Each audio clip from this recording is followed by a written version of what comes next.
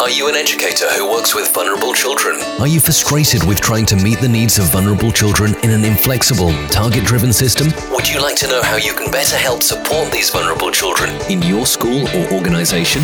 Well, look no further. Welcome to this special podcast series from Braveheart Education. Now, please welcome your host and the author of The Teacher's Introduction to Attachment, Nicola Marshall. Welcome back. This is number 10 in our series of podcasts on the Teacher's Introduction to Attachment. And today we're going to talk for a little bit about shame. If you remember back to the disturbed attachment cycle that we talked about in a previous podcast, when a child doesn't get their needs met continually, then what starts to happen is that shame develops. They start to get an intense feeling at the core of their being that they are bad. And this shame can be really ingrained and quite deep in a child's psyche and in their understanding of the world and how they behave in the world.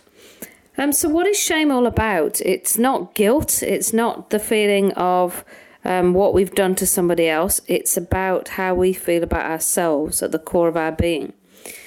And what it's supposed to do, shame, is it's supposed to help us to learn to limit our behaviours and to act in a certain way.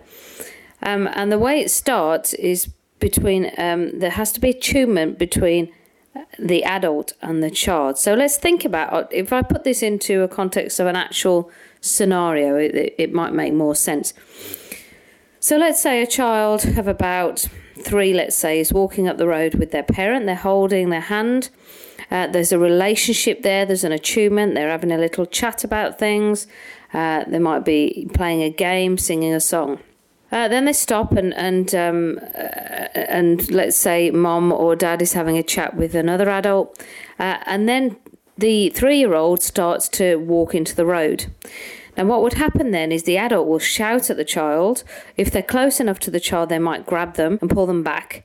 If they shout at them, then, they will shout, stop, don't walk into the road. Now, that feeling that a child feels at that point in time is shame at the core of their being. And it's not a nice feeling.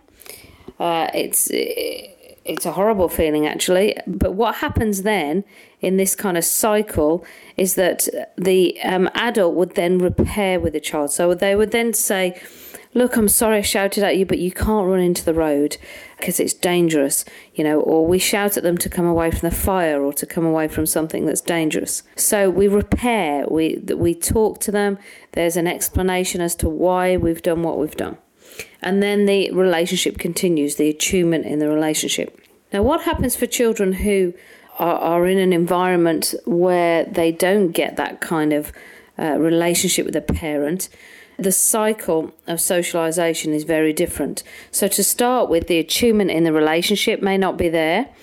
Then very often they're shouted at for things that are basic needs. So, for example, they might need the toilet and they get shouted at for that. Then they wet themselves and they're shouted at for that. And then when they are shouted at in that circumstance, it's kind of excessive shame.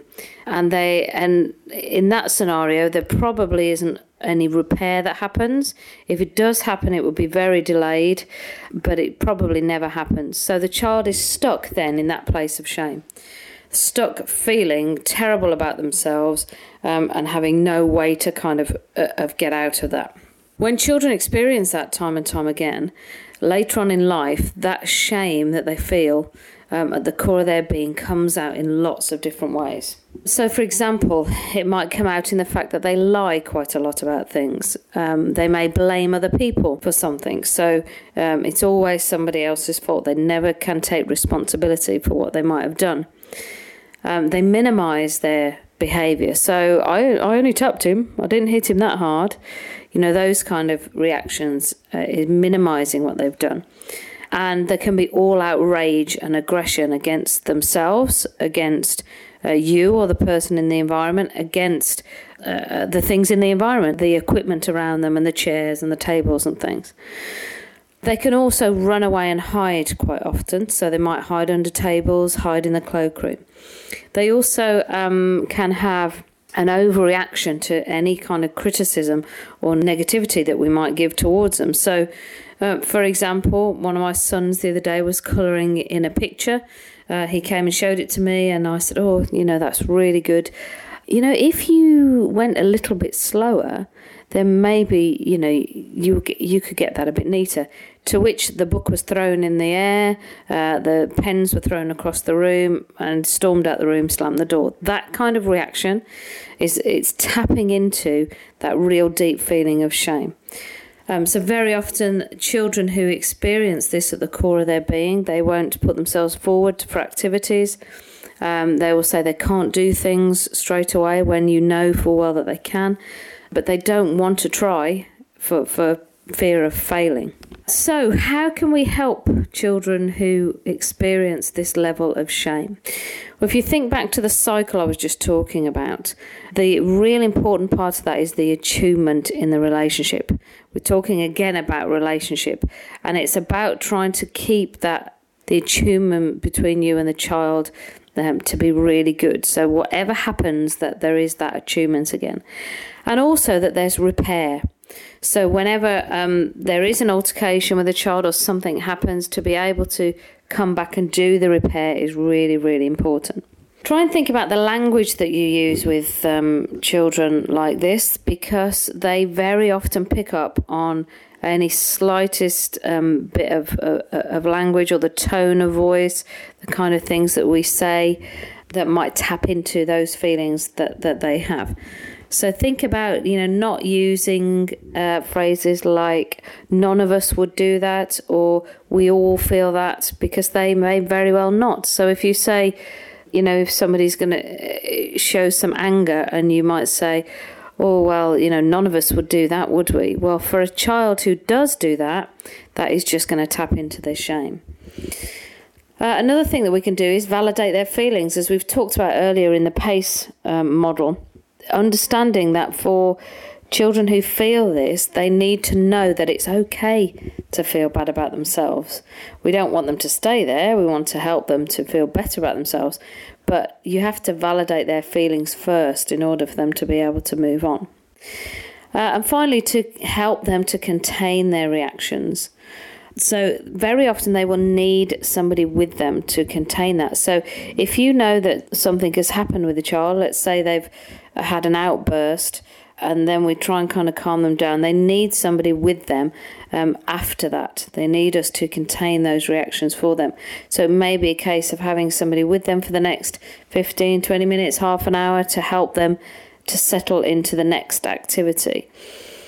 I heard somebody say recently that when we get dysregulated, it can take hours for our system to come back down to a kind of normal level. For children who've experienced a lot of stress, their baseline can be a lot higher to start with anyway. So for them, it's going to take a lot more to come down to a good baseline in terms of their stress. So that's the end of today's podcast on shame from the Teacher's Introduction to Attachment. Look forward to having you with us again when we will be looking at identity. Thank you for listening to this podcast, part of a special series introducing the Teacher's Introduction to Attachment. To order your copy of this book, go to www.teachersintro.com.